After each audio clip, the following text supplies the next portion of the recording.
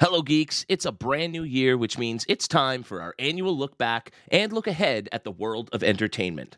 I just hope this hosting gig goes better than Joe Coy's recent Golden Globes debacle.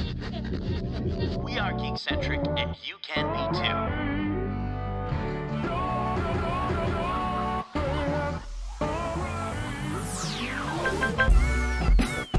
Love ya.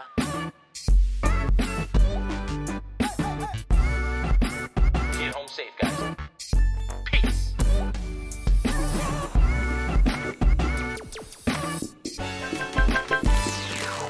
What's up, geeks? This is the Geek-Centric Podcast, and this is our annual Geek Back episode, where we share our favorite movies, TV shows, and games, as well as our biggest disappointments from the previous year, while also sharing what we're most excited about in the year ahead. My name is Kev, and if you're joining us for the first time, well, you're starting your year off right. We are Geek-Centric, a podcast covering the world of movies, television, shows, toys, collectibles, and all things geek-centric. 2023 was an incredible year for Geek-Centric as we continue to grow and develop our reach in the entertainment world and expand our coverage of all things that we love to watch. We were busy this year, putting out over 55 reviews and conducting more than 40 interviews, not to mention the 6 watch clubs we hosted, as well as over a dozen other episodes covering award season and the various conventions we attended. Oh, and one of us got the full red carpet treatment in Hollywood with an unbelievable, hopefully not once-in-a-lifetime experience. In addition, we were recently named the #1 geek podcast to follow in 2024 by Feedspot.com. Of course, none of this would be possible without a hardworking team of dedicated geeks hell-bent on sharing their love of all things geek-centric. So without further ado, allow me to reintroduce the team. There's not a rageaholic amongst the bunch, so you'll never have a beef, but they'll surely try to convince you that a heron can be a scary beast. They certainly aren't killers, and would never invent the atomic bomb, but they'll have you laughing like reservation dogs, even though it wasn't a sitcom. Though none of them are as old as I am, they're not quite part of Gen V, but they might try to convince you that the zone of interest is the place to be. They aren't as rich as the kids in Succession, but have all the heart in the world. They'll tickle you pink with all their charms and make you feel like a Barbie girl. They'll open gaming worlds of magic wands and spiderwebs of venom. These super podcast bros will make you wonder why there's tears in this kingdom. These poor things work so tirelessly because to them podcasting's a love affair. They're always cooking something up like a talented, relentless bear. I'd travel all the way across the Spider-Verse just to be a holdover with them. I'm not sure what they were in their past lives, but now I'm happy to call them friends. Justin, Nate, Darcy, Meg, Happy New Year. How was everyone's holidays? Wow. Wow. I think you got them all. Applause. Yeah. There you Kevin, go. I'm out of a job, I think. After that intro, I think you're the new intro guy. That was something else. Wow. I mean, he's just lived up to his name as the writer. That was That's the true. original That's it. tag is hit. Just him, wait till you so, see wow. my opening Kudos, monologue I'm planning for our future Oscars episode. This was just a warning for that. But yeah, Nice, a little tease. Eat my Awesome. dust, Joe Coy. And whoever you have writing for you. For real. But no, They should have everyone- hired you. Yeah, there we go. Yeah. Foreign Writers Press Association, whatever you're calling yourselves now. If you're looking, I'm open. But no, how was everyone's holidays, New Year? We were talking off air.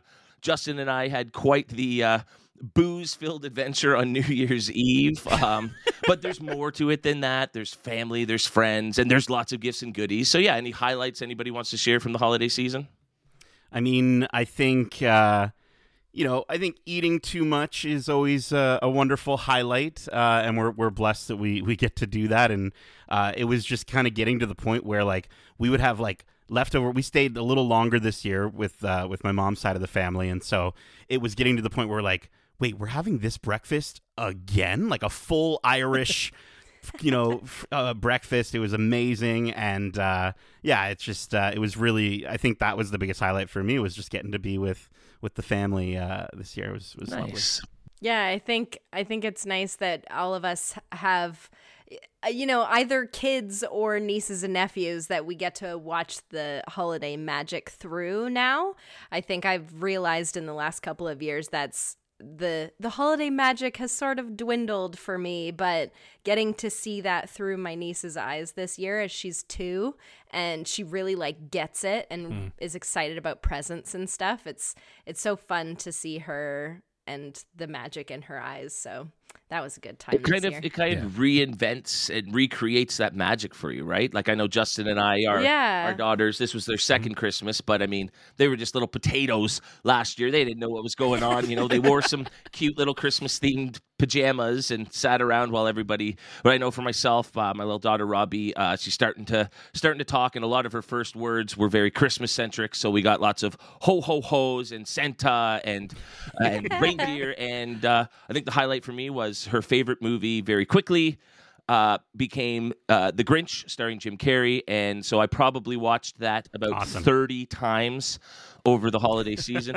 I'm almost ready to just cancel the show and say that's my favorite movie, not just of this year, but any year. It's the greatest movie ever. But I don't think that would be fair to a lot of terrific movies and television shows. Speaking of which, just this past weekend, we had our first big award show of the year as the Golden Globes celebrated the best in television and movies. Big winners on the big screen included Oppenheimer, The Holdovers, and Poor Things, while Succession, The Bear, and Beef dominated the television categories. Were there any highlights, lowlights, surprises, or disappointments that you guys wanted to quickly talk about? Well, I think Joe Coy is definitely a big disappointment. I feel bad for him, but at the same time, it's, you know, those jokes weren't vetted, and I don't think that they were appreciated. So, you know, there was just an air of ignorance in and around his jokes to a certain degree, which, you know what, Ricky Gervais, just bring him back. He made things uncomfortable. At least they were hilarious. He offends people in an intelligent way, you know? Yeah, in the right way. In the right way. In the right way. Or you could maybe have a host that's like just a host and, you know, complimenting the people in the crowd and supporting the amazing art that everybody made. I would have loved to have seen Tina Fey and Amy Poehler come back. I think that would have been a better option for hosting. But no, I think a lot of what the awards for the Golden Globes, it's always teed up as sort of the precursor to the Oscars. And a lot of the movies that were talked about for award noms, they were showcased really, really well. Movies and TV shows, actually, at the Golden Globes. And, you know, they all deserved their flowers for what 2023 brought, and was, you know, strong films and return to theater, and you know, definitely strong television. Television continues to dominate and be sort of the new facet of storytelling outside of films, as films become more you know, special theater experiences. There's becoming this clear distinction between the two, but the same level of craft, the same level of storytelling, the same level of all the things that we love of that make them so special is invested in them. So it was great to see some big firsts at the Globes, especially with Lily Gladstone winning for Best Actress. I think that definitely cues her up for Oscars, and yeah, it's going to be interesting to see how the Oscars kind of shake out, because the categories are always far less, right? You know, the Golden Globes has two sets of categories with 5 and 5 almost, I believe, if I'm not mistaken. And, you know, whereas the Oscars is just one category: Best Actress, Best Actor, Best Picture usually can be the one that's either 5 or 10, but usually they're usually just 5 nominations. So it'll be interesting to see who gets in those 5 nominations for those categories. Yeah, I mean, the Globes are kind of nice in that you get to celebrate a few more performances than just the Oscars.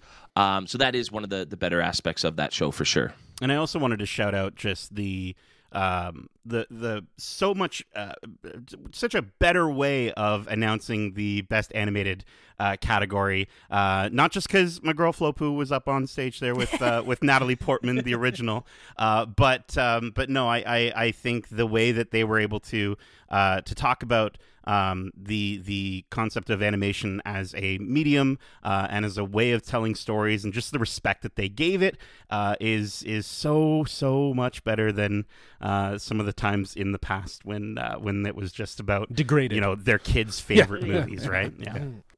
Yeah, the one downside, aside from Joe Coy, is that his name? Yeah. The one downside to me is I feel like a lot of TV and film were categorized incorrectly this year. And I don't know. I think that's every award show, though. Yeah, the Emmys is obviously very much where TV shines, and there's proper categories based on the TV syndicated structure of how it works, whereas the Globes is like this sort of celebratory, you know, mixed bag of content from all sides, and they definitely what they That put makes in no specific sense. categories is musical I comedy. mean, they called or, May or- December a Right. comedy or musical. What? Like it, I haven't seen it yet.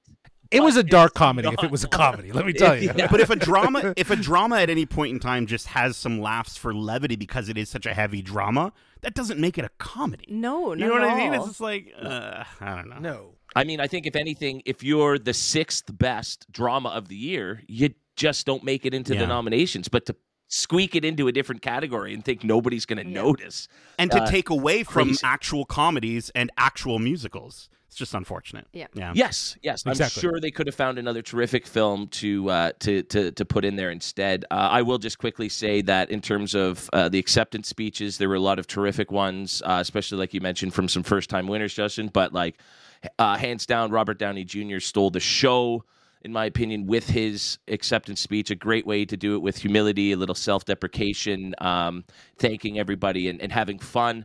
And then speaking of self-deprecation, if you don't bring back Kerry Russell and Ray Romano to present an award at the Oscars, you're missing a huge opportunity because I thought they were absolutely phenomenal. Good stuff. All right, well, much like the Golden Globes celebrated the best in movies and television, this is why we are here today. We're going to look at our favorite movies, television shows, animated projects, and even video games of 2023.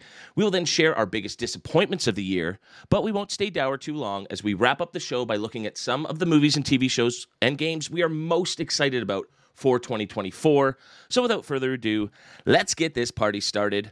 2023 saw some huge numbers at the box office, including billion-dollar returns on a 3-hour historical courtroom drama and an intelligent reimagining of an iconic toy line. Streaming services also had one of their biggest years, as some of the best pictures of the year aren't merely reserved for theatrical release anymore. It's time to talk about our favorite movies of 2023. Justin, why don't you start us off? Wow, I'm the one kicking this one off. Okay. This was a tough category because, as you mentioned, there were some strong contenders in the movie category, and we just talked about the Globes, seeing all the love for Oppenheimer. I'm so excited for that film to hopefully take some big Oscar wins when the Oscars come around, and. We got some of our geekiest movies, some really fun stuff.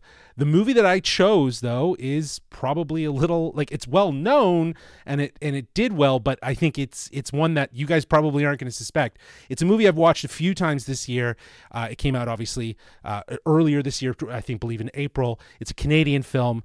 This is Blackberry, directed by Matt Johnson, Ooh. starring Jay Baruchel, Matt Johnson, and Glenn Howerton. I honestly think that this movie is a remarkable achievement for Canadian cinema, which is why I really enjoyed it. I love telling the story of the rise and fall of BlackBerry, which, as we all know, is the original smartphone before the iPhone. You have an outstanding cast, and honestly, this movie just finds such a way to balance comedy, factual storytelling, and drama in a really captivating way with these outstanding performances. And I think that's just it's so a la Aaron Sorkin, or even to another degree Adam McKay, where there's just this idea of having fun and telling the story in an authentic way, but still having fun with it. And Glenn Howerton is just outstanding in this movie. Honestly, he is so friggin' good. And I just love the way Matt Johnson shot it. I think the idea of shooting it on long lenses so that there's more, you're further away from where these moments are happening, and it's about them sort of unfolding in a very natural way without the rhetoric of feeling like you're being watched by cameras. They staged it in a very documentary way. And I just think, again, the film is just such an example of what Canadian cinema could be when you sort of break that mold of the sort of stories and sort of things the sort of stories that are so intrinsic to Canadian heritage.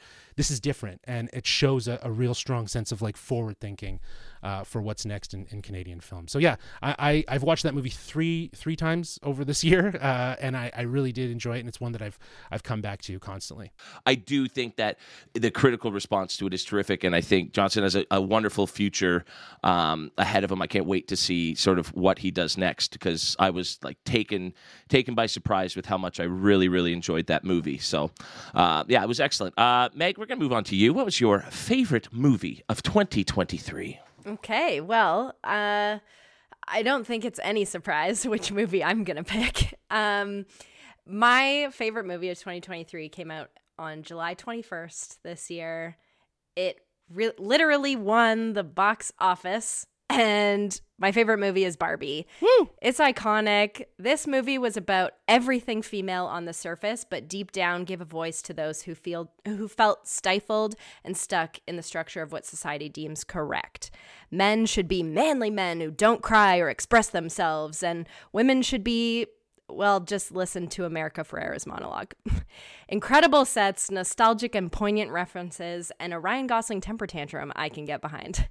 It's pink and fun and absolutely hilarious, but also incredibly powerful and effortless in its themes and meaning. All in all, the perfect movie. Yeah, I'm right there with you. I think Oppenheimer's the best movie of the year. Iron Claw at the end of the year did so much for me as a wrestling fan to see a story from that world being told with respect and with, such amazing craftsmanship. It was a real thrill for me, but Barbie was sublime. And I'm Just Ken might be my favorite musical number in a movie ever, and certainly since Blame Canada many, many years ago. That movie rocked my pink socks right off. I'm right there with you. Nate. Yeah, no, I wanted to jump in and just sort of because we had seen the movie. I think we saw it twice together, Yep. Megan, with different groups of people. And just the way that my cheeks hurt. I think that's the number one thing we talked about. Not the cheeks downstairs, but the cheeks upstairs hurt from smiling and laughing so much. And yeah, just such incredible performances, and the way that they're able to sort of take this movie and it was interesting because I think we had noted there were a lot of little kids and young girls that were in the audience that were just kind of some of them were a little bored and not really, because their parents thought, oh, it's Barbie, it's a kid's movie. What a great way to take an existing IP and deliver such an important message. I think it was incredible, and I really can't wait to see what she does next. Greta Gerwig, that is. Yeah. I also think it's funny, the testament to how big Barbie was the fact that we were seeing people dressing up to go to the movies, and it wasn't a Star Wars or MCU event. They had their Barbie movie outfits, and that was a thing on the internet, was what are you wearing to go see Barbie? How pink are you dressing? And just the fact that became a phenomenon just speaks volumes to the movie itself. So yeah, great pick, guys. 100%. I'm with you there, Darce. I'm sad that it took me and Sarah about a month or so to go see it. So by the time we did, there was just scheduling conflicts. We missed it early on, but I had such a stellar outfit for that movie. My pink polo and cool surfer shorts. So I still wore it a month and a half later. I was the only one kind of dressed up at that point. But no, it was kind of cool to see a movie outside of the traditional geek sphere get that sort of cosplay treatment and excitement. Mm-hmm. Well, I think it's just another example of movies being back in theater. That's why it deserved the award for sort of winning the box office, because it put people in that theater to experience that movie, and it eventized it. It made it something that was really special by dressing up with your friends and doing that. So I think that it's very clear that both studios probably talked to each other, Oppenheimer and Barbie going out on the same day, but they both knew the value of what they were going to be doing by coming out on that day and by putting people in the theater. And I think Hollywood recognizes that. Hollywood acknowledges that, which is why you're going to see, I think, hopefully more love for Barbie at the Oscars. Because I don't think that they have an award like who won the box office. So maybe they will eventually. They should add one. They should probably add one, but it's pretty clear. Well, Zack Snyder won't win the Fan Choice Awards this year, so maybe Barbie's got it. Hopefully not. There's no bots that are gonna sing. But again, it's just this idea of celebrating these movies for doing the work that has kind of is working against what happened with the pandemic, right? So. Mm-hmm. Yeah, and I know we said no honorable mentions, but I just want to talk about the event thing that happened with Barbie. It also happened with a little Taylor Swift. And I just want to shout out that whole Eras Tour movie. It was iconic. It was another movement that happened, and it was a pretty incredible experience. As somebody who was not much of a Taylor Swift fan going to see the movie, hearing people scream in a theater as though it's an actual concert. Yeah, that'd be and fucked. having Yeah. kids running around Dancing and and stuff? dancing and stuff. It was the most unbelievable thing I've ever experienced in a movie theater. And even if you're not a Taylor Swift fan, it is a crazy experience. So it was a good one. It's the best show on earth. She's the best performer alive. And, I'm glad she got nominated in that category and would have almost been fine with that production winning simply because it brought in hundreds of millions of dollars to the theaters so that that helps 100%. all of us. Whether you're a Swiftie, whether you want to see that movie, that helps us as movie fans. And so, Taylor Swift, you're doing it all over the place. You are truly a queen. Darcy, how about yourself? Favorite movie of the year? Yeah. So mine, I was looking back, and it took me a while, trying to think of all the movies we've been to this year. We've been to so many, and a lot of them are standouts, especially in the animation category. But I wanted to, because we're going to gush about that later on, I decided to go live action for my favorite movie, and it was an earlier release as well. And it was, maybe it's recency bias because I'm back into playing D&D a lot, but D&D Honor Among Thieves to me is sweet choice. What I go to movies for. I go to a movie to be entertained and be taken on an adventure, and D&D Honor Among Thieves is that to a T, while also being a great homage to D&D itself. So everything about that movie is so enjoyable. Every time I go back to it, I always smile at different things and random jokes. So to me, that is the standout movie of the year, is D&D Honor Among Thieves. I remember you, me, and Meg coming out of that theater being like, was that not awesome? Like, are we all on the same page? Because we were pretty thrilled and surprised, because I think we all anticipated that movie not to hit as well. And while it didn't do great at the box office based on the standards of what the box office demands, I think it was well received. There's enough people there's definitely talks of a sequel. It's just a matter of what that looks like. But yeah, this is another one of those surprise hits from 2023 that definitely delivered. Totally. And I think it's cool because a movie like Dungeons and Dragons, you think would only appeal to people who play the game, but it's so much bigger than that, and you didn't need to know anything about the game. Yeah, when you go into that movie, you don't need to know what the game consists of. You can still enjoy it, and all the jokes hit. All the weird, fantastical things also hit, even though it's so strange. But yeah, Chris Pine's face melting, right? And shout out to Jarnathan. Oh, poor Jonathan. I think 23 years ago, we saw just how bad a Dungeons and Dragons movie could be. Oh, my God. And so the fact that this was not just better than that, but so good was really, really awesome. That was certainly one of the most fun and enjoyable movies of the year. Nate, let's wrap this category up with your choice for your favorite movie of the year. Yeah, you guys got me hyped to watch that movie. I got to check out Dungeons and Dragons. You haven't, I can't believe you haven't seen it yet? Come on, you're sleeping on a hit, man. I'll check it out. What I'll have check you it been out doing? soon. Watching and reviewing 100 other movies? Come on, man. For real. But no, you know what? I think I'm gonna wrap up this category, or better yet, I'm going to web up this category with my favorite film of 2023. There have been some incredible 4s and 5s out of 5s that we reviewed. We brought up The Iron Claw.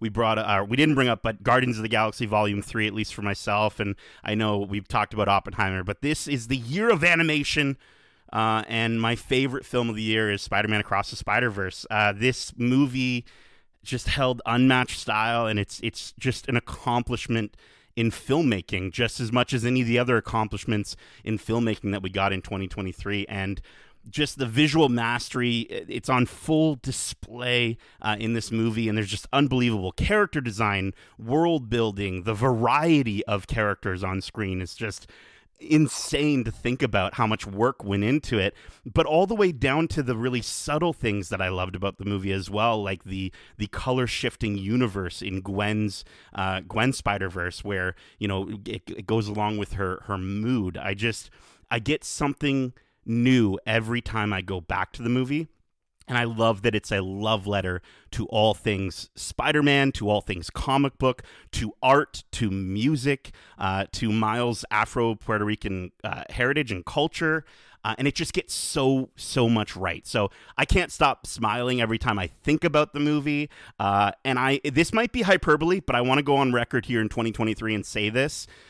It is right up there with The Empire Strikes Back and The Two Towers, Lord of the Rings, The Two Towers, as one of the best sequels in existence. And I'm so happy that we're going to get another one. I don't know how it's going to top it, but yeah, Spider-Man. That's the one for me. Thwip, thwip. I want to say something, but it's my animated one. Okay, we'll get to it, I guess. I'll say it.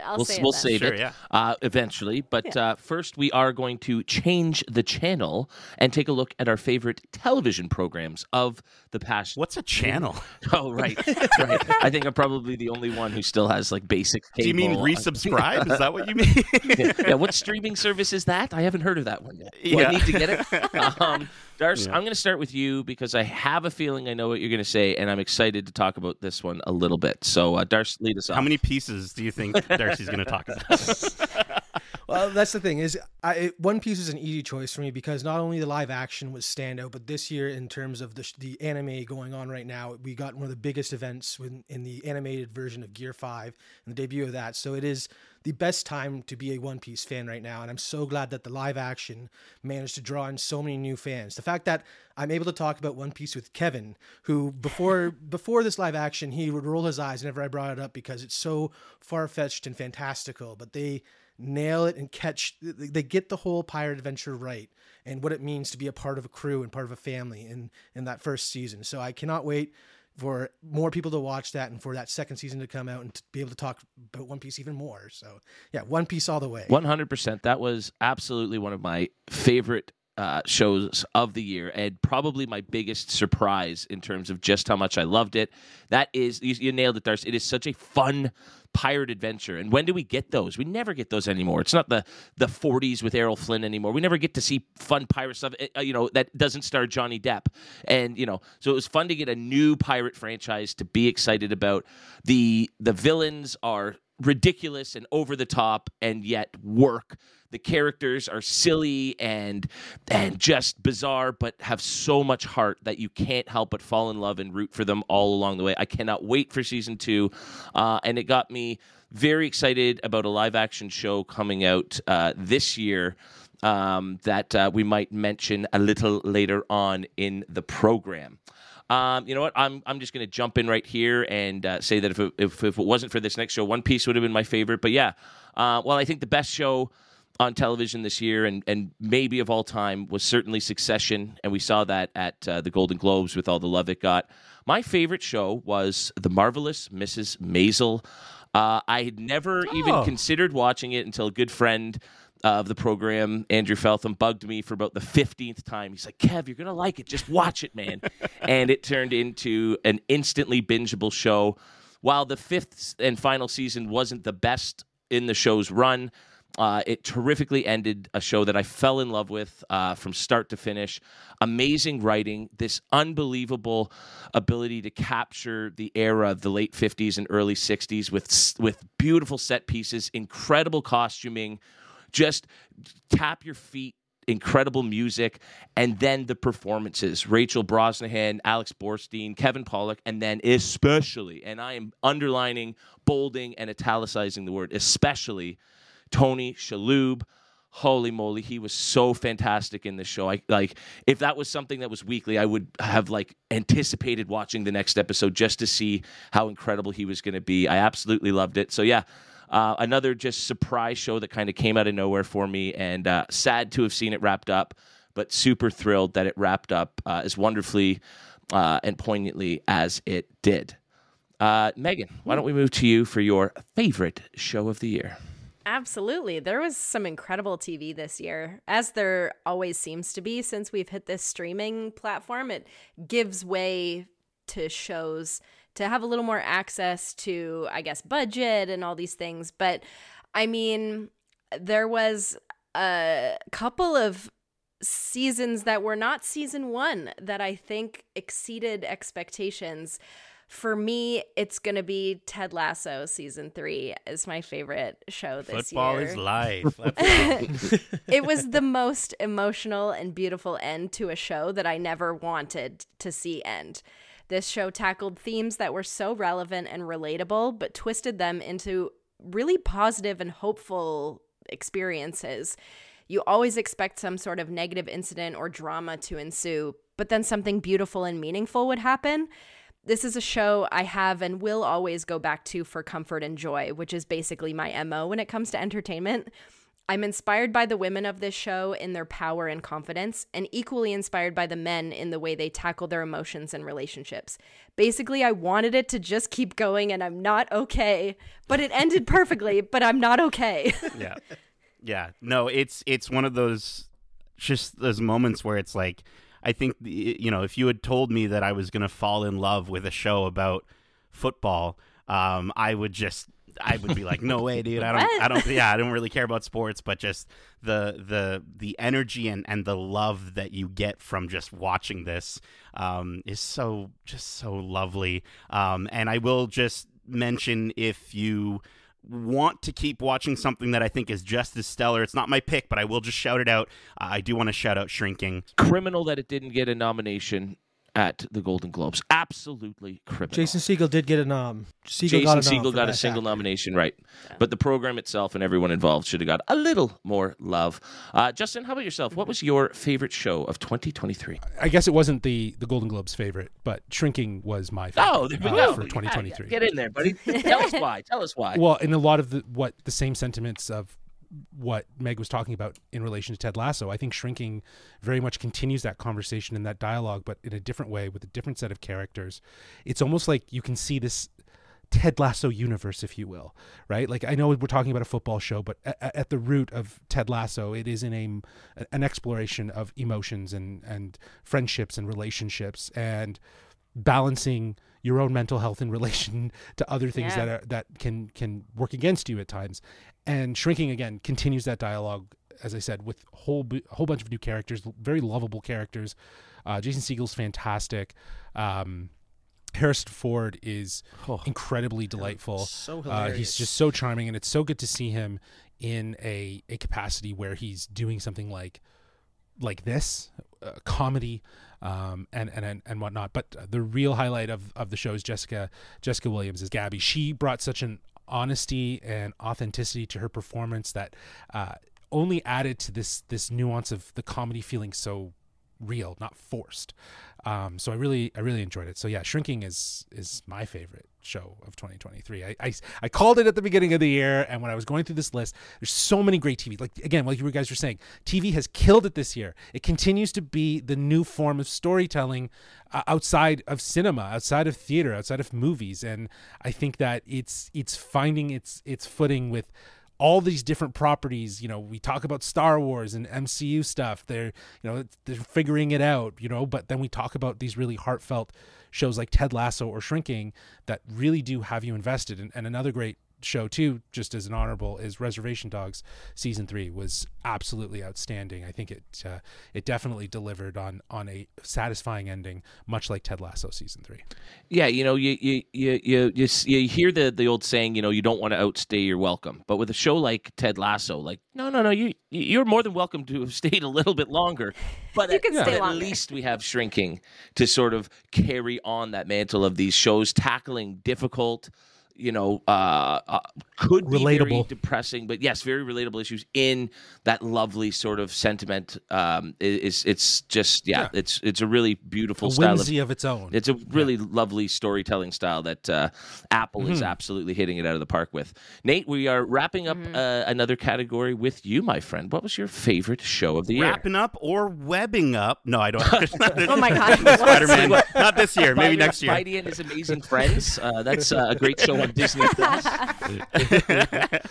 No, it's as Megan said, and I think as we've all kind of mentioned, looking at our reviews for 2023, it's the majority of them were for TV shows and for streaming shows, and these shows that were just phenomenal, and either they were premiering or they were coming back for a season 2 or 3. So it was such a tough choice to narrow it down. This was the hardest category for me. Succession knocked my socks off. Kevin, thank you so much for convincing me to get into that show and to watch that show all the way through. Incredible return of Loki with season 2 that we just sort of went through. But I wanted to choose something that premiered in 2023. Which was, again, really tough. Gen V coming off The Boys was incredible. Ahsoka, as a Star Wars fan, is just as good as Bad Batch, I think. Again, just so much good TV, but I ended up settling on HBO's The Last of Us. What a damn good show. And I said in my review for The Last of Us Part 2, the video game, that it pushes the medium forward in terms of storytelling. And this does the same thing, but for video game adaptations. I think this show is setting a new bar for how to deliver incredible stories that so many people are missing out on because they either don't like games or they don't have the time or maybe they physically cannot enjoy them. The music in this series is hauntingly beautiful, and of course incredible performances from Pedro Pascal.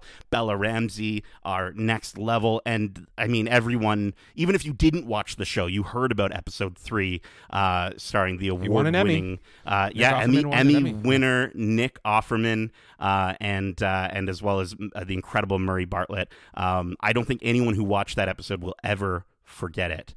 So I'm blown away by the show. I'm so excited for season 2, especially hearing the casting of Caitlin Dever as Abby for season 2. I am so stoked. But yeah, The Last of Us was just incredible. And we finally get that video game adaptation that just knocked it out of the park? I think we absolutely did. But it's now time to flip the page and paint a picture of our favorite animated projects of the year. And I don't think there's anybody there's a few of you on the panel that we could start this off. But Meg, I am 100% going to you here. What was your favorite animated project of the year? Well, I'm going to shout out a few incredible animated things we got this year because we got so much amazing animation, TV and movies. We got Star Wars Vision Season 2 with incredible animation from animation studios all across the world. We got What If Season 2 right at the end of the year, and it was amazing. We got a movie that's taken 10 years to create. We got an incredible Disney film that added so much to the lore of Disney. But we've already mentioned it. But this is my absolute favorite animated movie of the year, Spider-Man Across the Spider-Verse. I can't pick anything else. It just was iconic and incredible. A beautiful piece of work. Gorgeous colors, totally out-of-the-box technology. I'm going to repeat a lot of what Nate said.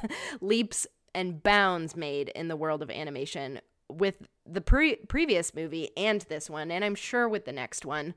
This movie had all of the Marvel I could handle and actually didn't overdo it, surprisingly so. With the amount of characters that were introduced and the worlds that we were brought to, it easily could have felt crowded, but each one of these characters got the appropriate amount of time to shine while keeping this story about Miles.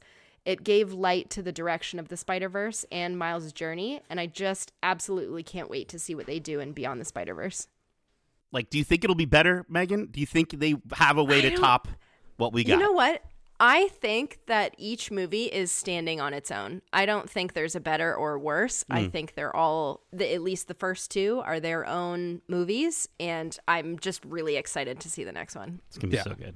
Yeah, I think it's, when you talk about, at least when you think about the technical achievements of Across the Spider-Verse, it pushes boundaries in its method of storytelling and breaking the conventions of what animated movies look like.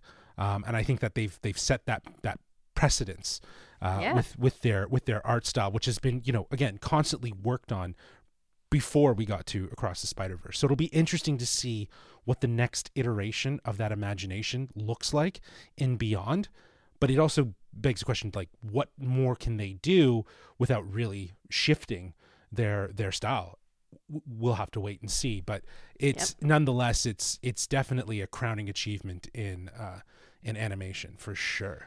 Well, yeah, I mean, I think it changed the game in a lot of ways, and invented sort of visual styles that we hadn't really seen. But that's not to say that there weren't a lot of other incredible animated projects this year. Nate, what was your favorite? Yeah, it's because, again, I think this is the year of animation, as I've been saying, and I think I should get a T-shirt or a tattoo with that. I think 2023, the year of animation.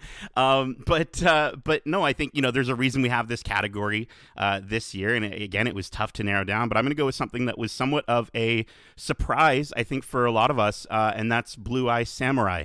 Memoirs of a Geisha meets Mulan meets Kill Bill. This series was just, it continues to show why animation isn't just a genre. It's not just for kids. This is definitely not a show for kids.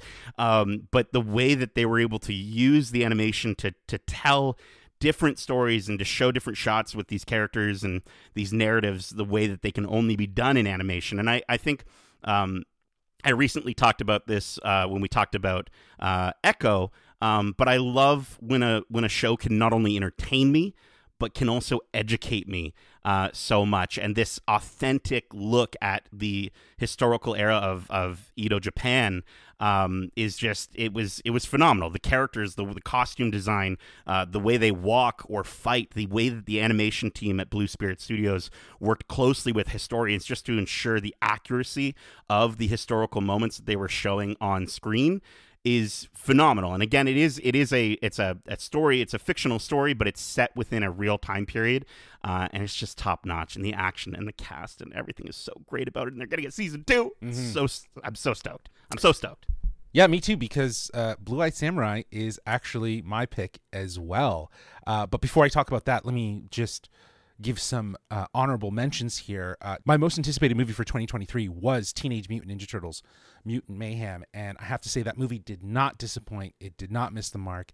It delivered on everything I hoped for. You know, the way we were talking about Across the Spider-Verse, you know, Teenage Mutant Ninja Turtles Mutant Mayhem finds its own unique style, its own unique look that is so perfect for the Turtles. And you see it in every frame, this sort of grungy, sketchy look to the characters that feels almost like unfinished and unpolished. You know, there's a beauty in the imperfections, if you will. So that movie definitely didn't disappoint. Another movie, though, just to give a quick shout out to, is Nimona. Yeah, Nimona was my number 2. There you go. It was fantastic and such a beautiful story and gorgeous animation, and yeah, Nimona's a fantastic character. Yeah, no, and rightfully so. This movie was a total surprise, I think, for all of us. We were so taken back with its story, its visual look. You know, Netflix animation, you know, seriously killed it. And for myself to be so lucky to sit down with the creator, N.D. Stevens, and the directors of the film, Nick Bruno and Troy Crane, as well as the entire cast of Nimona, you know, that was definitely one of the huge highlights for me for 2023, just because it was such a surprise. I was so taken back by it. And that's very much how I feel about my pick with Blue-Eyed Samurai. It was such a surprise. I remember I brought it to Nate and Darcy, and they were like, yeah, okay, let's check it out. I knew right off the bat that this was going to be something great, and I was definitely taken back with how special it was. You know, you already called it out, Nate. It's such a revenge story. It brings together so many different existing stories like Kill Bill, Memoirs of a Geisha, Mulan. But I think those can also be sort of generalizations. I think what the beauty is about Blue-Eyed Samurai is its commitment to the historical accuracy,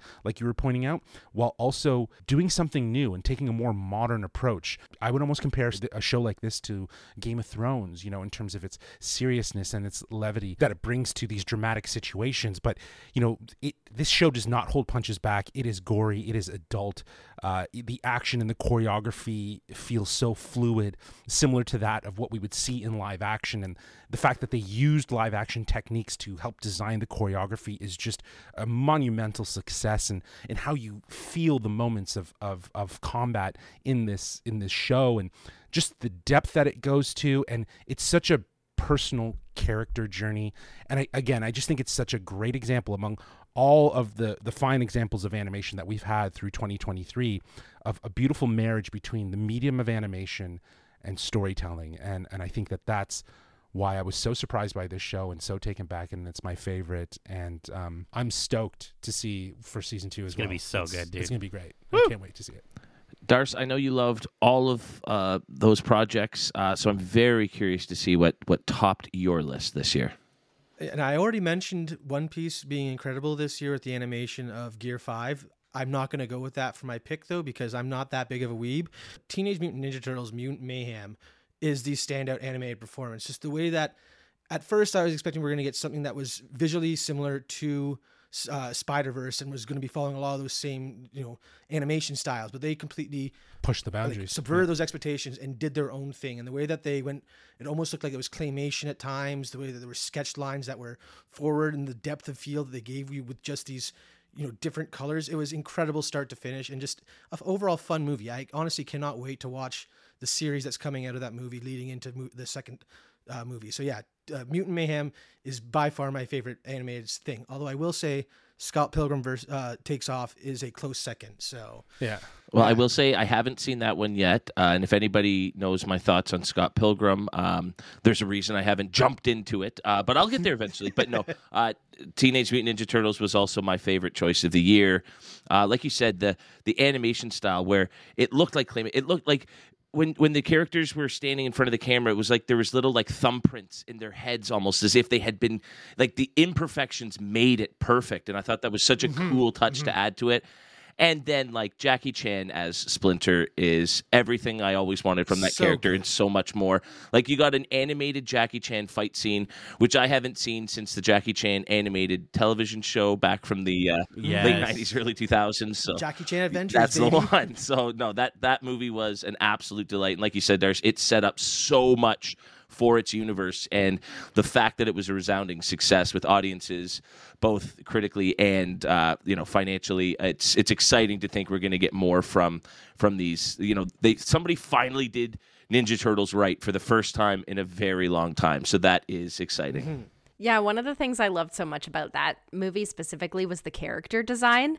It was so grungy and also as if a kid drew it. Like that, it gave off that very old school nostalgic vibe, and that was probably one of my favorite parts about that movie was the character design. Yeah, it's hard to decide what's cuter though, Baby Turtles or Mayday Parker. I don't know. They're both up there for me, both equally cute, but. I'm surprised nobody said the boy in the hair. Yeah, I'm a little surprised. I thought that was going to also be on my short Darcy's. list. That was on my short list too. Again, I'm a big weeb. I like me some anime. And Ghibli's up there, but again, TMNT blew it out of the park for me just because it was so special. No, I was a little surprised, Stars, just because you and Nate, your review for Boy in the Heron had me like, man, I got to watch this movie. You guys did such a great job pimping that movie up. And Darcy, your anime knowledge was really, I learned a lot about the studio and the art style just by listening to that episode. It was one of my favorite episodes that we did this year.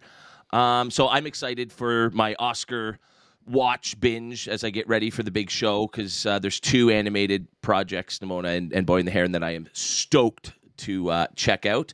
But it's time to change things up just a little. Let's grab those controllers and button mash our favorite games of the year. Nate, I don't think there's any question who's starting this one off. Hit it up, buddy. Well, let me wrap this one up, or should I say web this one up. How many times can I do that this episode? I think there is a certain game by Nintendo that I will hold off from mentioning that I think was just a technical achievement, and it's just, I think, like Spider-Man Across the Spider-Verse and what I'm about to talk about, I think it shows that we can get unbelievable sequels that can improve and iterate in new ways. But I think somebody else on our team might mention that one. So my favorite video game of 2023 and was the number one thing I was looking forward to in 2023. If you go back and listen to our previous recap episode, I went with Insomniac Spider-Man 2. I don't know why I was forgetting the title there. We've just been talking about this the entire time. Insomniac Spider-Man 2. I played the game. I platinumed it with a playtime of 42 hours over the course of about a week, playing the game straight. And I think, much like watching Barbie, I don't think the smile left my face the entire time that I was playing it. I think everything from the pacing of the game to the character development to the combat, it's incredible, and the heartfelt side missions I think were such a lovely surprise coming from the previous two games, Spider-Man 1 and Miles Morales. I think this game improves on everything that came before, and kudos to Insomniac for just creating one of the most cinematic games of the year. There's massive set pieces, incredible boss battles, and it's just such a damn fun time to move around in that game. It blew me away. Yeah, I'm not a big gamer, so my list was quite limited, but this was an easy choice for me. The first Spider-Man by Insomniac it finally convinced me to go out and buy a PS4. And so Insomniac, they did it again, just in terms of the unbelievable fun that I'm having playing. I'm 68% of the way to my platinum trophy. I don't do that very often, but when a game like this comes around, you mentioned so many of the aspects. I mean, the fact that I can absolutely kick ass at this game, and I don't have to button mash because the controls are just so fluid and natural. It's such a unique experience for a very bad video game player like myself. The fact that they somehow improved on the traversal aspects and getting around got more fun this time around is like such a testament to the game. And then like the creativity of those boss battles, it like getting you to use everything you've learned throughout the game and finding different ways to face these different big bads. I would say my only issue is that those big bad boss battles are a little far between at some points of the game. Especially if you're doing a lot of the side missions in between, but that's a very slight negative against the game. Otherwise, absolutely perfect, and yeah, one of the best games I've ever played. Justin, how about yourself? Yeah, I think the game of the year definitely should go to Spider-Man 2. I think for all the right reasons that you guys said, it's definitely a great balance between storytelling, because they have a lot of fun with the way that they're telling their story, and gameplay experiences that feel worthwhile, that inform the story. So yeah, Spider-Man 2 is the game as well for me.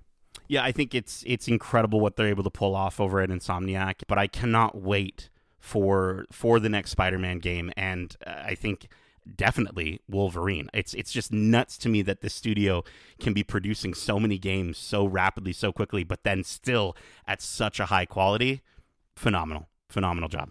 Awesome. Okay, well, Nate, you alluded to it earlier, and I think anybody who's listened to the show knows where we're going next. Meg, what was your favorite game of the year, I wonder?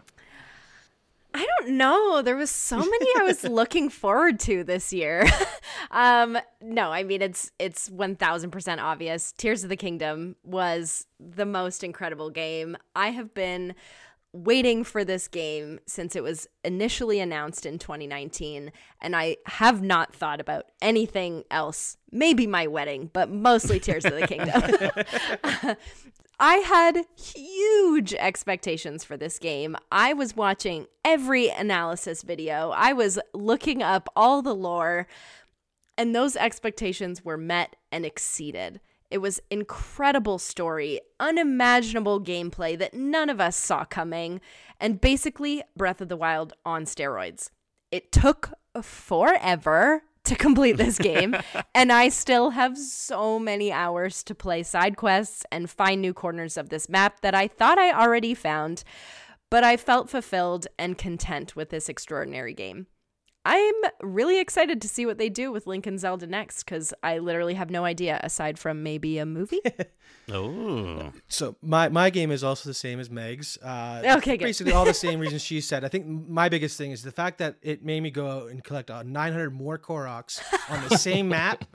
Speaks testaments to how good the game is, because I went all the hours I put into it was great. But I'm going to go on and shout out the other Nintendo titles I love, because Nintendo is why I fell in love with gaming to begin with. And this year has been stellar for Nintendo releases. We had Pikmin 4 earlier, Super Mario Wonder reinventing the side-scrolling Mario genre and giving it a whole new spin. Nintendo is blowing it out of the park. Their IP, they constantly get right. So any Nintendo game with characters they created, I'm always going to buy. And then I also just want to quickly shout out, because I'm the biggest Harry Potter fan, maybe out of all of us. Hogwarts Legacy was phenomenal. I am so glad that I was very generously gifted a PlayStation 5 so I could play it on the best console to play it on. That was an amazing game, and it was such a cool way to discover Hogwarts in a new way. Mm-hmm. You needed Quidditch, though. That's the only I know. Game. No Quidditch. That's why it's not my number one. Yeah. Next one. Yeah, I was really looking forward to that one, and even borrowed my brother's Xbox so I could play it, slapped in the game, did the little intro, created my character, and then my wife took over, and that became her game of the summer. So I wouldn't know, but it does sound like it was absolutely phenomenal. But not all dreams come true. Sometimes our expectations get the best of us and we are let down. Now it's time to share our biggest disappointments of the year. And considering I'm the resident curmudgeon and the resident bummer of the program, I'm leading things off here. I've tried to keep my answers short for the other categories because I have a bit to say here, and it's going to be controversial. I had a hard time choosing just one thing here. Indiana Jones 5 was one of my most anticipated releases of the last decade. It certainly wasn't terrible and had just enough nostalgia to please parts of this diehard fan, but it was just okay. Like, really, really just okay. Season 3 of Mandalorian was forgettable at best. Secret Invasion and Ant-Man and the Wasp: Quantumania are amongst my least favorite MCU releases ever. And Wish was far from good enough in my mind to represent 100 years of Disney. So while I couldn't choose just one disappointment, there's a commonality between my aforementioned nominees. Disney. Disney was my biggest disappointment of the year. The company has never had its fingers dipped in more inkwells, and if they were firing on all cylinders, that would be an incredibly tantalizing thought. But perhaps they're stretching themselves too thin and trying to do too much all at once. While there were some highlights, Little Mermaid was a lovely live-action adaptation, Loki and Guardians 3 were incredible conclusions to incredible character arcs spanning more than 10 years, and Haunted Mansion fulfilled all of this Disney Park junkies' Easter egg desires.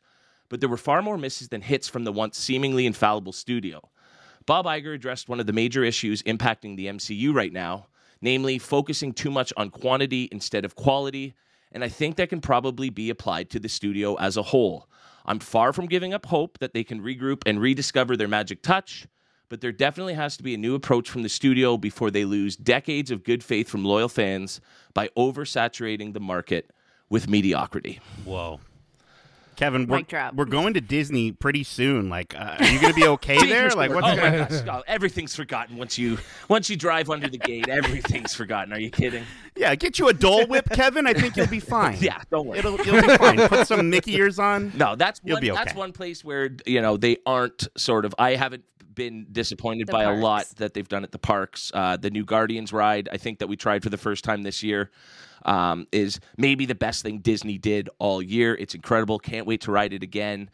So yeah, don't worry. Those parks aren't going anywhere in my heart. They're tops. Don't worry. Just what disappointed you the most this year? Well, in your nominees list there, it was in there. Secret Invasion, I think, was the biggest disappointment for me. I don't think I've actually been more angry at a show for wasting my time and wasting the time of fans. You're not wrong, Kevin. I don't think you're wrong to say Disney's a little off course, if you will, which is a big reason why I believe Bob Iger is back to steer the studio and the company back in a direction where it is quality over quantity and not the other way around. I enjoyed most of what Disney gave us this year. I do think that a studio that is always at the top, like Disney, is always going to be scrutinized and is always going to be hardly criticized by critics, by moviegoers, fans, so on and so forth. An excellent example would be something like Elemental, which wasn't well received, but through a longer theater run, was generally appreciated and generated a lot more money. I think that's a great example. But, with Marvel, it is crazy to see how some fans are right. Some things are really, really bad. But there was just so much hate around the Marvels, which was so undeserving. And it also just felt personal. But, in the grand scheme of things, we saw this with Lucasfilm back when, Solo dropped. They had to take a step back and reevaluate their strategy with storytelling. And I honestly think that Star Wars looks great. Ahsoka was such a huge highlight from 2023 and probably one of the best pieces of Star Wars content we've gotten in a really long time. But Marvel is definitely quantity over quality, and it is very apparent. And Secret Invasion is such a testament to that. There was no sense of quality in the story. There was no sense of attention to detail of the kind of story that they were going to tell. You have a show that comes out like Andor that does the gritty spy thriller in a galaxy far, far away so well, and yet you think that it would work really, really well, obviously, in the MCU, and it was fumbled. It was treated really poorly. I don't even understand the point of what that show was. And even watching the Marvels, it was even further an example of like the show didn't matter. Secret Invasion does not matter. Like there's so much about it that just was so apparent, and we've talked about it in the past when we're looking at something and it feels apparent that things have been taken out, things have been shifted, things have been recut, and the story that we're getting is not the original story. I've never seen a more glaring example from the MCU that obviously points out that things were changed and there was no sense of structure or course with the story. It started out strong, it ended really, really bad. And I think a lot of it has to do with, again, the quantity over quality. There just wasn't that attention that you would expect from Marvel. And I think it's just such a clear example that they really do need to get their bearings right with the kind of stories that they're telling and focusing on that quality piece. But, again, going back to what you're talking about with Disney, this is a big studio that owns a lot of different studio properties. Haters are going to hate a lot of the times, right? So I feel like that's a lot of what influences the negativity around Disney at the moment.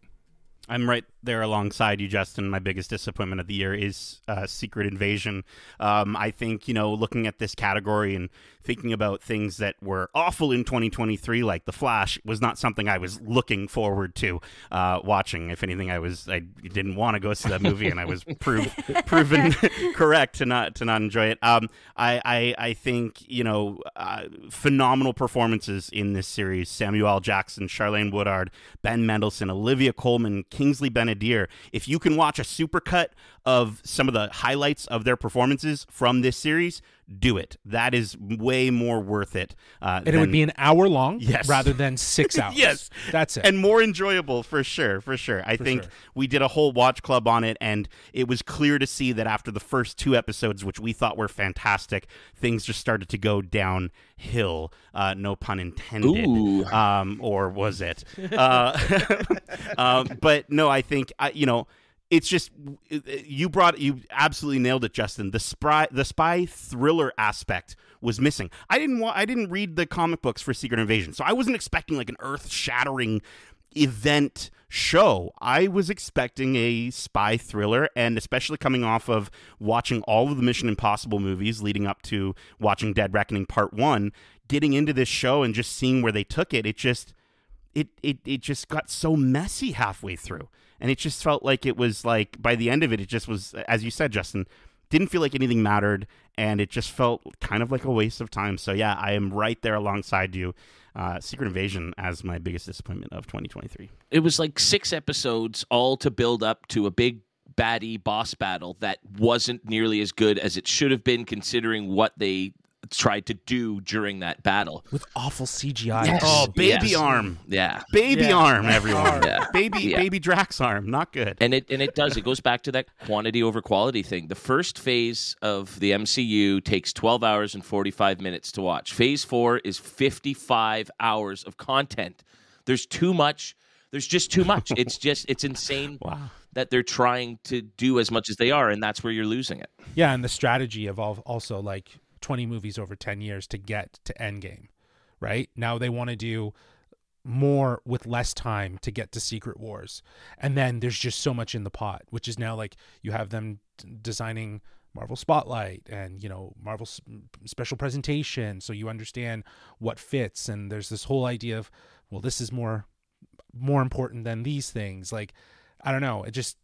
There's no problem with giving us something like Echo, which is refreshing, or Daredevil, but like, I don't know, just care about the projects that you're doing, right? And, have a sense of standard to what you're doing, because it seems like there's an obvious shift in the quality of storytelling that's coming out. And, even though there is that thread that kind of binds it all together, the fact that the first 4 phases of the MCU were done over 10 years, that's a testament. That's what you celebrate, is that it took them 10 years, 20 movies to get to the big baddie that was always there.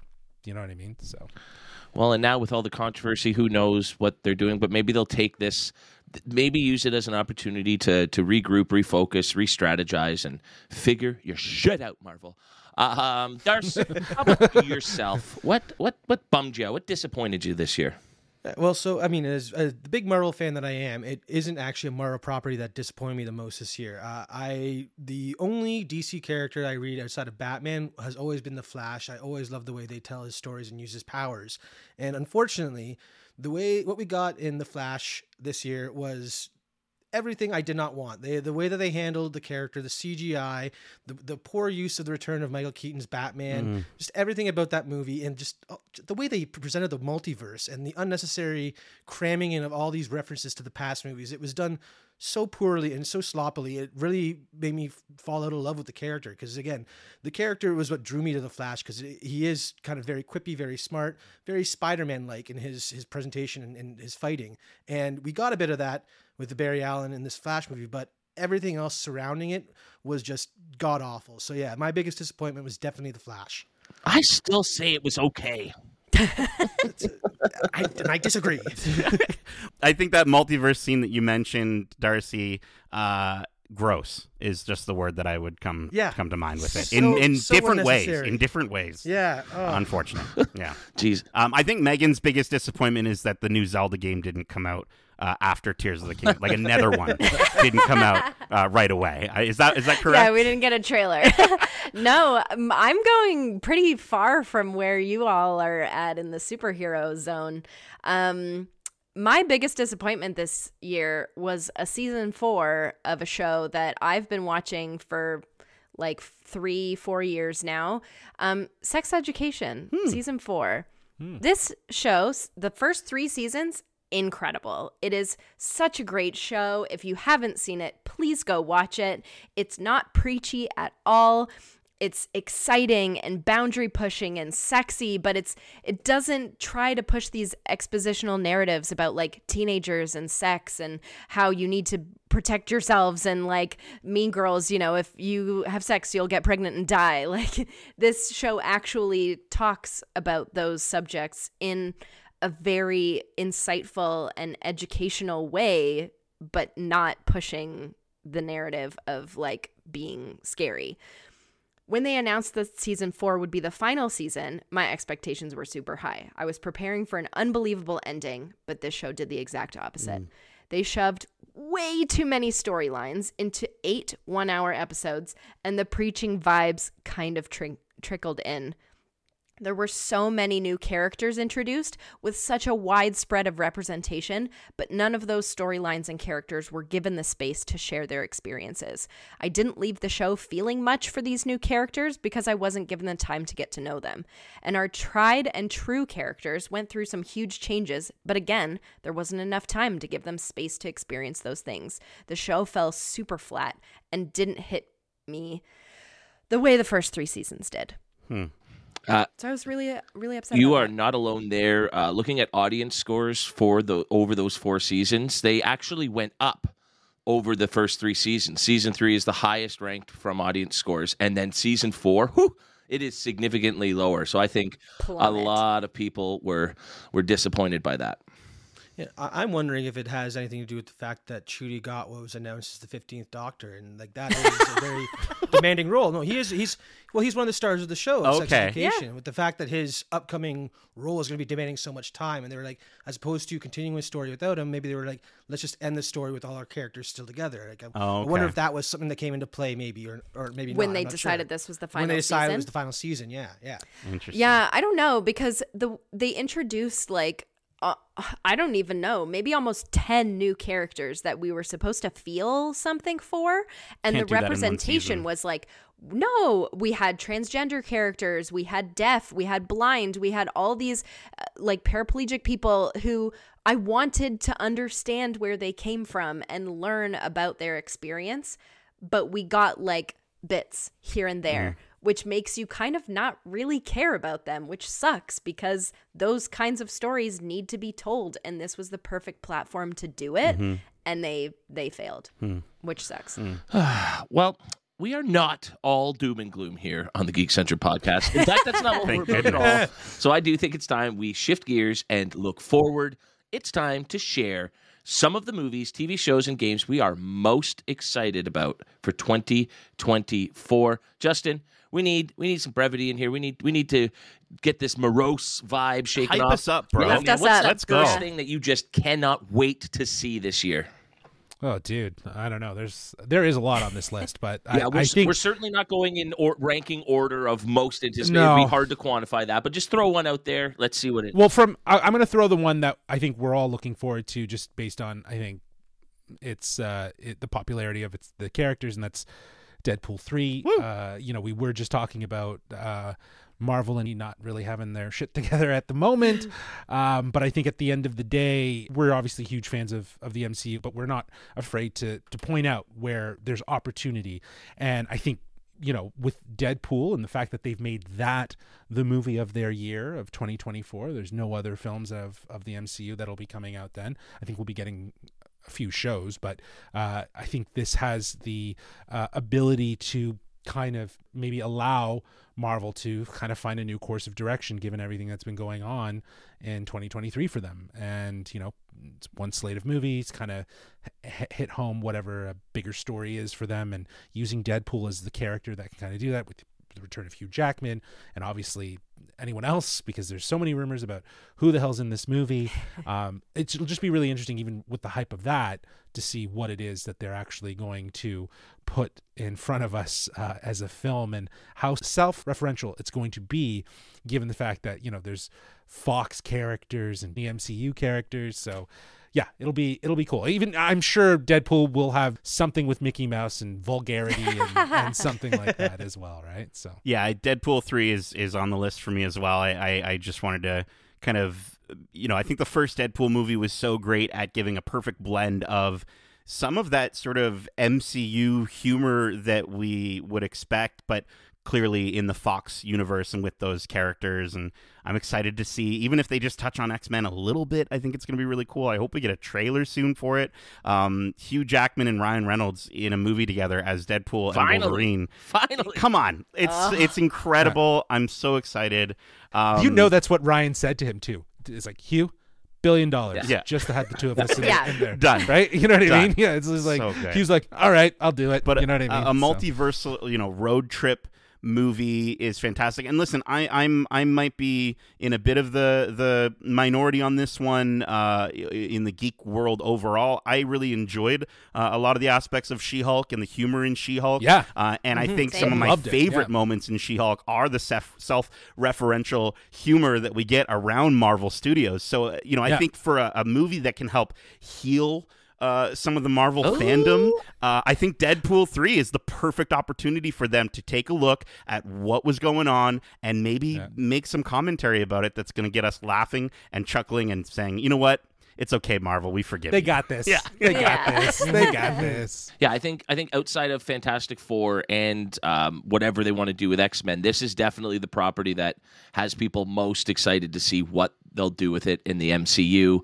And I think, you guys absolutely nailed it there. This is right near the top of my list. Just the fourth wall breaking, the Easter eggs, the multiversal madness that they can pull off with the Deadpool character can not only probably be the best representation of the multiverse we've seen yet, but also, like you said, do some things. They can course correct with that if they really want to. So it's very exciting to see.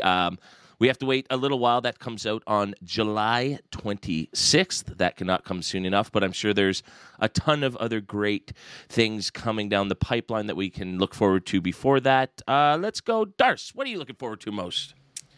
Well, I mean, I've already mentioned Chudi Gatwa earlier. He is returning to the role, or I guess beginning his role in full in the spring as the 15th Doctor. And after the 3 specials with the return of David Tennant and Catherine Tate as the 14th Doctor and Donna Noble, and then leading into that Christmas Day special where it was Chudi Gatwa's first full performance as the Doctor, I cannot be more excited to see what stories are going to tell.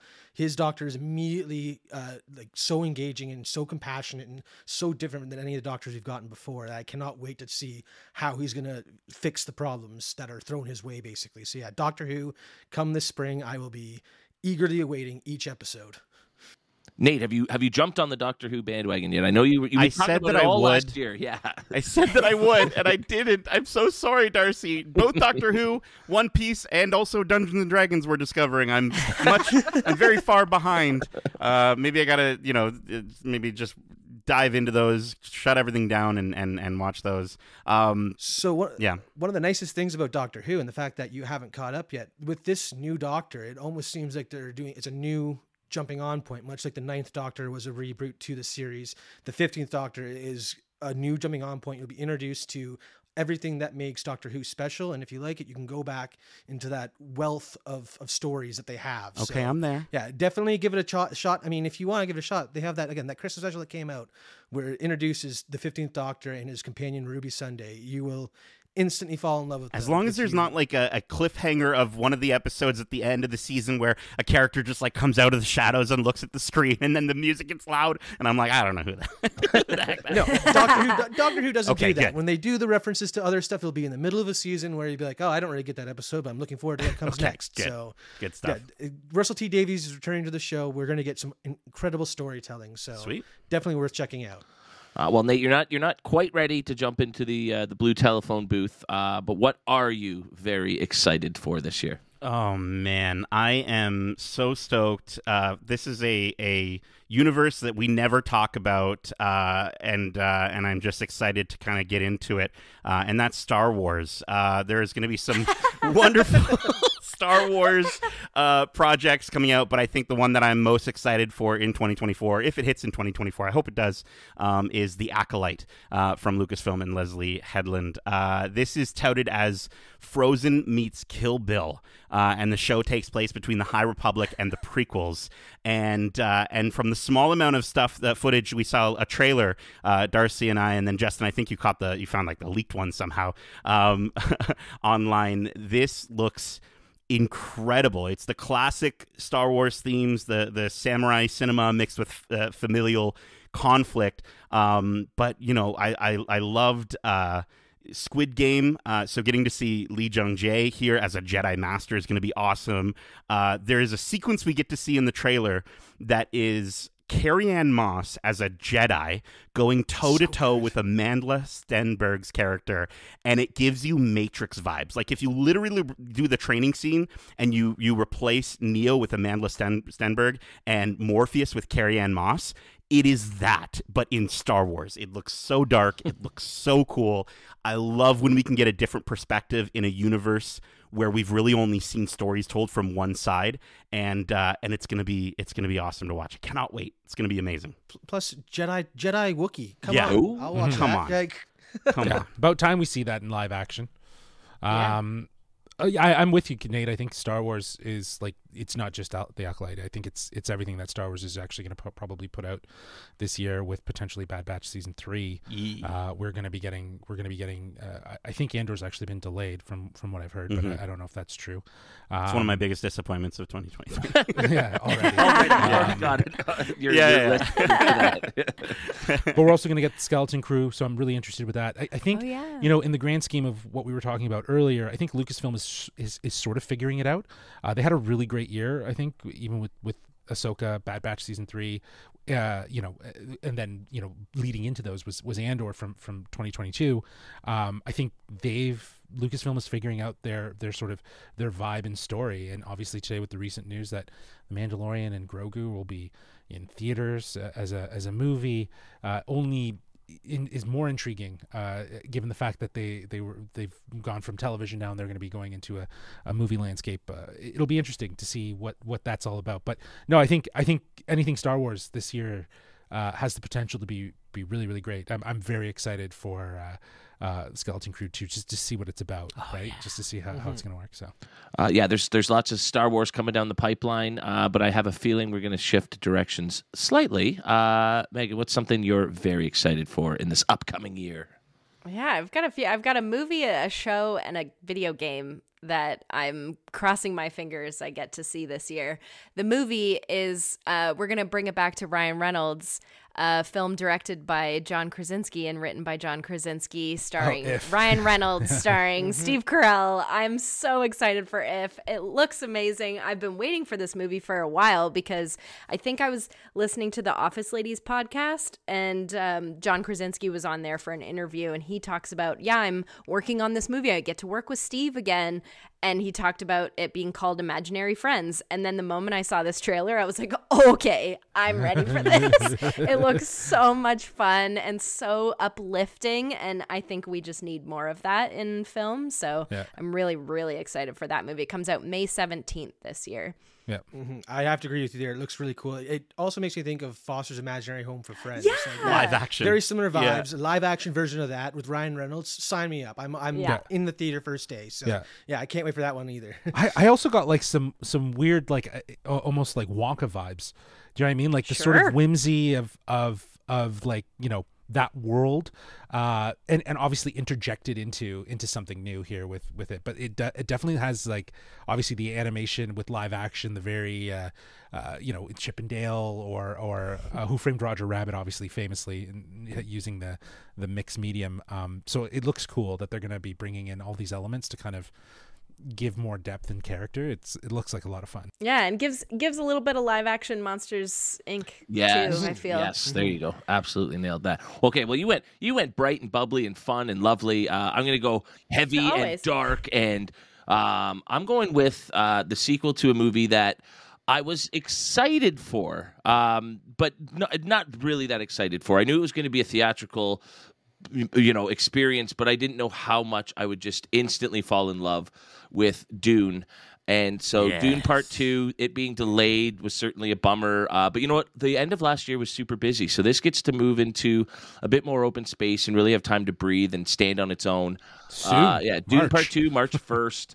And the early word is that the second one is somehow better than the first, and that just has me even more excited. I might be the most excited for Dune Part 2. I cannot wait to ride some sandworms, baby. Yes, and to do the review so Nate can sing that song again. I am predicting right now that it'll be Kevin's 2024 disappointment. Oh no! You're bursting my bubble. No, Flopu's in it. It can't be disappointing. There we go. Right? Yeah, there's no chance. Poo will flow. As long as Austin Butler doesn't do the as long as Austin Butler doesn't have the Elvis accent, I will be happy. As soon as hopefully they made him a mute. Just like he doesn't talk. There's no eyes. No risk. There we go. I like it. Austin, just don't talk. I think we're gonna go a new direction with this character. Oh, I think I should maybe talk a little bit. Maybe. The character's wearing blue suede shoes. He's like, wait, what? That's not a choice. It was a really, really no, I'm just excited to stand outside the theater and sing a little Chalamet, Timothy Chalamet. It's going to happen again. I'm stoked. Just what else are you looking forward to this year? Well, I am interested in the Joker Folie à Deux. Yeah. It's going to be weird. I love the idea, the concepts of a musical, but obviously given what we got with the first Joker, just that sort of mental psychotic side. So how that's going to play into it. There's this movie I've probably talked about in the past that stars Bjork. It's a European film called Dancer in the Dark. Just the whole concept around what this movie is with the Joker gives me those sort of vibes, a musical playing out in someone's mind and having those sort of really dark qualities to it. It'll be interesting to see how that one turns out. I think it'll be really fun. It might be. Watch it get nominated next year for like best musical comedy. Like, right? Yeah, exactly. Best musical comedy. Yeah, exactly. At the Golden Globes. Amazing. I mean, we have seen a comic book movie following up a movie that earned an Academy Award for Best Performance before not do as well as its predecessor. So hopefully that's not the case here. But I mean, bringing back Joaquin, what movie are you talking about? Dark Knight. I don't think Dark Knight Rises nearly reached the levels in terms of, and I think even its lasting legacy isn't quite up there with Dark Knight. So I was just trying to make a brief parallel between those things, and that Joaquin's role there is one of the best regarded comic book movie performances ever, and so to follow that up is always going to to be an incredibly challenging and daunting task. So maybe Phillips is on to something, saying, I'm going to switch things up here and do something really weird and quirky and different, and so that's probably clever. That's the strategy of how you do it, right? Because I don't think obviously when Nolan was stepping into The Dark Knight Rises, he was intending on what happened with Heath, right? I think he very much would have completed that story and maybe had some more, another villain involved. But obviously it was kind of a forceful, let's wrap this up. And, that kind of shows where obviously Joaquin's going to be able to carry that performance through into a sequel and really, go the next level with the character. Absolutely. No, it's going to be quite interesting to say the least. Let's just keep going around the table here. Darce, what are you looking forward to? I've already mentioned it twice this podcast. Here comes the third one. One Piece. What? What's that? I've talked about the anime, but I shared the intro for the newest arc with the batches because they are the big animation freaks in the group, and just the fact that the current animation in the show is going more that route that is Ghibli almost inspired, where there's so much dynamicness to the clothing and the hair. And I shared some smear frames where they are smearing everything they can possibly can just to make it look more goofy and fit the vibe that is Luffy. And then parallel that with the manga going on, entering its final saga and wrapping up one of the most impactful and touching backstories of these characters. I honestly cannot wait to see where their story goes. Eiichiro Oda is incredible storyteller and has the greatest foresight when it comes to telling these stories. When you look at Game of Thrones, which has almost as many characters and just as many, convoluted plot lines weaving together, Eiichiro Oda is doing it much better in that he knows where his end goal is going and how he wants to get there. And it's just such a thrilling ride to be along with. So yeah, One Piece, both anime and manga, has never been better. Yeah, you sent us that trailer for this next part. And you got me hooked, Darce. I'm gonna go into it. I'm very intrigued to watch by this animation stuff. How many episodes, Darcy? You say you have to watch first? It's at 1,100 episodes. First, but and 100 plus of those are fillers. You can cut then those. you'll fit right in there. Yeah. I'll get a Darcy list, and then there we go. Yeah. Oh yeah. Just have it on in the background as I'm doing stuff. Yeah. Mm-hmm, mm-hmm. But yeah, the animation's incredible this season, so I cannot wait to see what they do next. So yeah. Mm-hmm. Well, from one anime based on a manga to another, perhaps. Maybe not, though. I know one of us will bring it up at some point here, Nate, but I'm maybe leaning into something here. But so why don't you just tell us what the next on your list for most anticipated projects of 2024 is? I don't have one that is an anime manga situation. I think it's he meant live action. Into a live action adaptation sort of idea. Anime. Oh, of an anime. No, it's okay. You're not going to bend any air right now. That's fine. We're not going to bend air right now. Yeah. No, Kevin, I think that show, I'm worried about Avatar, to be honest with you. I think if we had a category that was biggest worry of 2024, nice. It would be that series. I'm not, I don't know. We'll see. I really don't want it to be in our biggest disappointment category. I'm setting my expectations that it just won't get mentioned next year. That's the expectations. And then I hope I'll be surprised. But, Darcy, you mentioned Game of Thrones. I got to talk about the last thing that I am super, super, super stoked for 2024, and that is House of the Dragon Season 2. It's, for a spinoff of Game of Thrones, this absolutely nails it. It's all the best parts of Game of Thrones, but done in a way that's amped up in terms of pacing while still giving you an in-depth look at these families and especially the Targaryens over the course of 28 years. And I'm just, from a performance standpoint, I think that was the best part about it is, Emma D'Arcy and Matt Smith and Olivia Cook are all going to be coming back. Just Darcy. Emma D'Arcy. Okay, it's not D'Arcy. I guess you would know. You don't pronounce D'Arcy. That's why my name doesn't I'm going to call him D'Arcy. But no, I think, having the cast coming back, last season ended in a way that was just so horrific and shocking and gets you to a place where you're like, it's about to go down. And the trailer looks phenomenal. It looks like the show is going to continue that trajectory into tragedy, and I am here for it. More dragons, bigger battles, all-out war. I cannot wait. And Kevin, I know you and I are big Thrones people. D'Arcy as well, but yeah. Yeah, no, that's definitely got to be on my list. I'm almost beside myself that I didn't even give it a brief honorable mention in best TV shows of last year. And I think, Well, it was 2022 though. I think. oh, was that it? one, Okay, believe so it or not. I'm off the hook. Yeah, Good. so That's you're good. why I You're didn't safe. mention it, because it didn't come out last year. No, it makes perfect sense. But I will just say, I always think about, when I think about that show, I think about this video I saw on TikTok or whatever, Insta, whatever it was, and it was somebody filming an apartment building, and every single unit in this apartment building through their balconies are flashing the show at the exact same At the time. same time. There's no such thing as like this destination viewing anymore, where everyone just turns on the TV at 9:00 to watch a show. But they did it for this one, and it paid off. And I think it was a resounding success. And so yeah, I have very, very high hopes. This is one of those ones where I might just have to quit watching entertainment altogether if this were to wind up on biggest disappointment of the year, because my expectations are very high for that one. That was the third one on my list as well. Just again, me and you, Kev, listened to that the audiobook when we were driving to work the one time, or over many times at least, and just the story of the Targaryens is so interesting. The fact that they can be the crazy, the good, and we get a lot of that in the House of the Dragon. I cannot wait to see everyone bring it again. Matt Smith is so likable. There's got to be a turn at some point, because he does not play a very good Targaryen. So it's coming, and I cannot wait to see just the crazy ride that they'll take us on. And I think one of the biggest successes of the show versus the original Game of Thrones series is that it is so focused on just this central group of characters, rather than stretching themselves too thin over too many stories and too many characters. This is something that, because it's so concise and involves such a limited number of players, they're able to play with time a bit differently and really focus on these characters and give us more about just their story. And so I think that's only going to benefit it going forward. And yeah, there is some comeuppance and revenge coming, and I cannot wait to see it. Speaking of can't wait to see, Meg, what's next on your list? Absolutely. Mine's another adaptation TV show, but this is an animated one.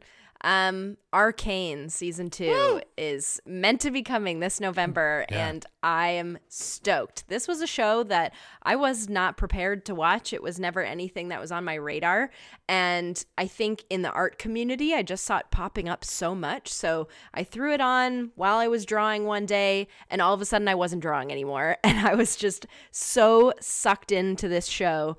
The 3-part of the season, the character development, the way they took characters from League of Legends and made them their own thing. I don't know much about League of Legends, but I feel like it's really just the characters and the places that they've used, but it has nothing to do with the game.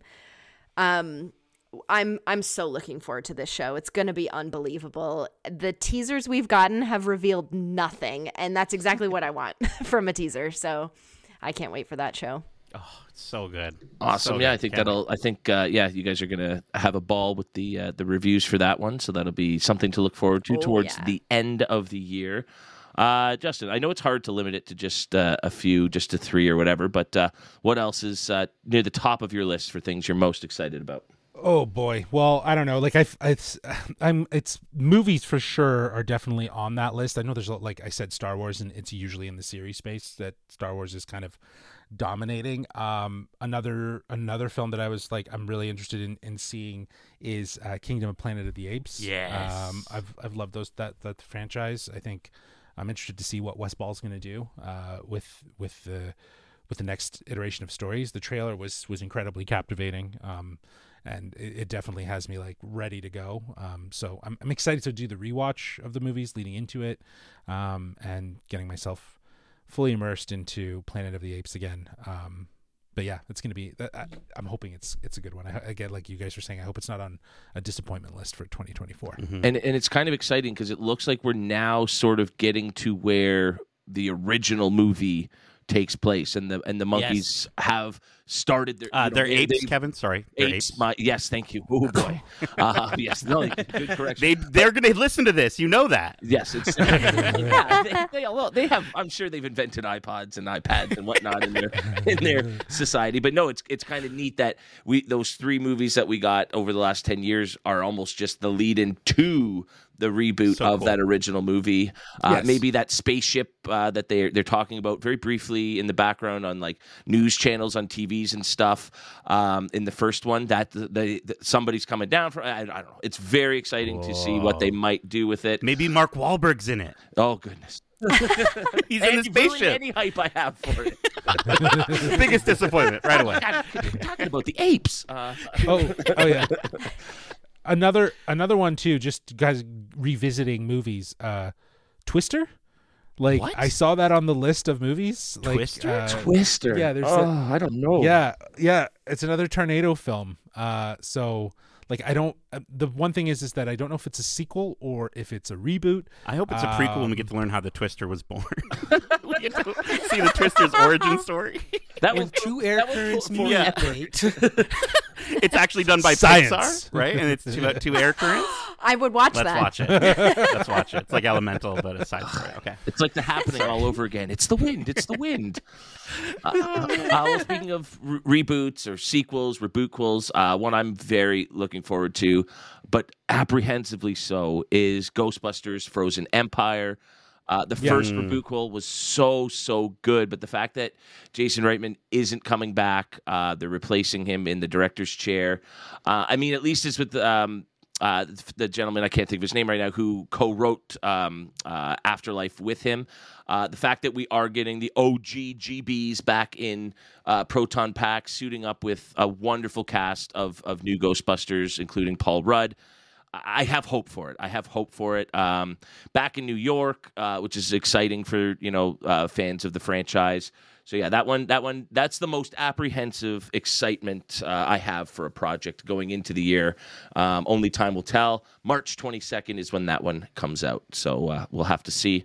Darce, how about yourself? I mean, I think we've talked about most of the things I was excited for. The one movie I had on my list was Deadpool 3, but that was kicked off the most anticipated talks. So, yeah, I mean, there's a lot of good things coming down the pipeline. So I am excited. There's not a ton of video games though. Is the weird part. So No, that's where we got a big year of video games last year. So they're taking their time. But I don't know. There might be one video Meg game. mentioned I one. mean, I have one that's supposed to come The out Legend this of year. Zelda. Tears of the No. It was supposed to come out last year and then it got pushed and now it's just at like a 2024 release date. There's no actual month. It's called The Plucky Squire. And this game is a 2D 3D mix game. It has a lot of essence of the new version of oh my gosh, what one is it? It's the Zelda game that they like redid for Switch. Link's Awakening. Thank you. It has the Link's Awakening like aesthetic, the sort of chibi, really cute, mushy looking characters. Gives off a lot of Hilda vibes, if you know the animated show Hilda. But it's like a storybook about a little knight, and it's 2D, and then all of a sudden he comes out of the book and he's like in a room and so he's cool. like gliding on a paperclip and it looks like everything I could ever want in a video game. And I really, really hope it comes out this year because I've been waiting for it for a while. Yeah, I'm stoked for it as well. Look up a trailer of this. If you're driving right It's now, so cute. pull over. It's worth it. Open up YouTube. Yeah. Check out the trailer. No, it does. Honestly, it looks so cool. I'm intrigued to see how it's going to run on Switch in comparison to PS5 and Xbox. Sure. Hopefully, with some of the mix of the 3D and side-scrolling. But, oh my gosh, does it ever look like it's going to be adorable and lovely and a good time. Yeah. Well, there aren't many video games that you're looking forward to, Nate, but are there any other movies or TV shows that have you sort of piqued in terms of your interest? I mean, I think I got through all the ones that I had, and I mean, even Justin, you brought up or Kingdom of the Planet of the Apes. Definitely excited. I think Inside Out 2 was maybe the only other one that I was like super stoked to kind of another Pixar movie, another Pixar sequel. Pixar and sequels are usually pretty good. So I'm really intrigued to see how this one turns out. So yeah, I think that might be the only other one. More tears. Definitely more feelings. Yeah. Well, I think the only other thing that I am very excited for, I am ready to jump on a saddle and get my rip on one last time for the part 2 of the 5th and final season of Yellowstone. This has been delayed for about a year, so no. I need to get back to Yellowstone Ranch and see what happens to these dastardly, lovable characters one last time. My boy Kevin Costner. Yeah, I'm excited for that. That's November, so finally get to see the Yellowstone saga wrap up. And my only hope is my boy Rip makes it out okay, or this is going on the disappointment list no matter what. Well, as you can see, there is so much to look forward to in 2024, and that includes a plethora of content from yours truly at Geekcentric, because we will be there to cover it all and then some, including more reviews, killer interviews, convention coverage, and so much more. Thank you for joining us today for our look back at 2023 and our look ahead at 2024. If you haven't already, be sure to subscribe to us wherever you listen to podcasts.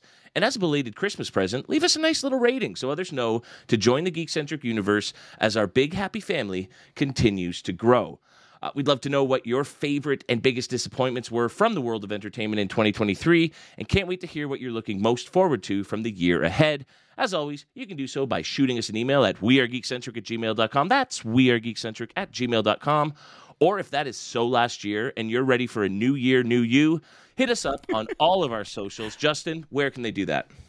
Well, they can reach us on X, formerly Twitter, at GeekcentricYT, or on Instagram at WeAreGeekcentric.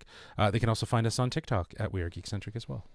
We are already hitting the ground running as our first review of the year for Disney Plus's Echo is available now. So are some awesome interviews we did with the cast and crew for the latest entry into the MCU. Those interviews are available wherever you listen to podcast feeds and on YouTube at youtube.com/geekcentric, along with all of our awesome interviews from last year, including those with the cast of Rebel Moon and with director Zack Snyder. Grab a comfy reclining chair and sit back as Justin and Zach share some thoughts and experiences on that movie. Stay tuned this year for more interviews, more reviews, and more watch clubs for some of the projects we discussed today in our Looking Ahead segment, as well as so much more, including convention recaps. We have a little trip in August tentatively planned that would be our first look at D23. Hopefully we're doing more than just giving a recap from the internet feeds, and we can give you our live. Hopefully they don't ban you, Kevin, after listening to this. They might ban you from the D23 because maybe I'll find a microphone. I'll pull I'll find a microphone and share my thoughts. I'll come with my little diatribe written out so I can let them know how I think. We also have our annual Oscar coverage coming out, which I get excited to do every single year. So the Golden Globes just got me started on my excitement for the big show. We're going to cover news and trailers. I could go on and on. Listen, 2024 promises to be our biggest and busiest year yet. So please make sure to join us throughout the year as we celebrate, debate, review, and discuss all the things that make the entertainment world such a geek-centric place to be. We'll see you right here next time. But until then, love ya. Laters. Bye. Get home safe, guys. Peace.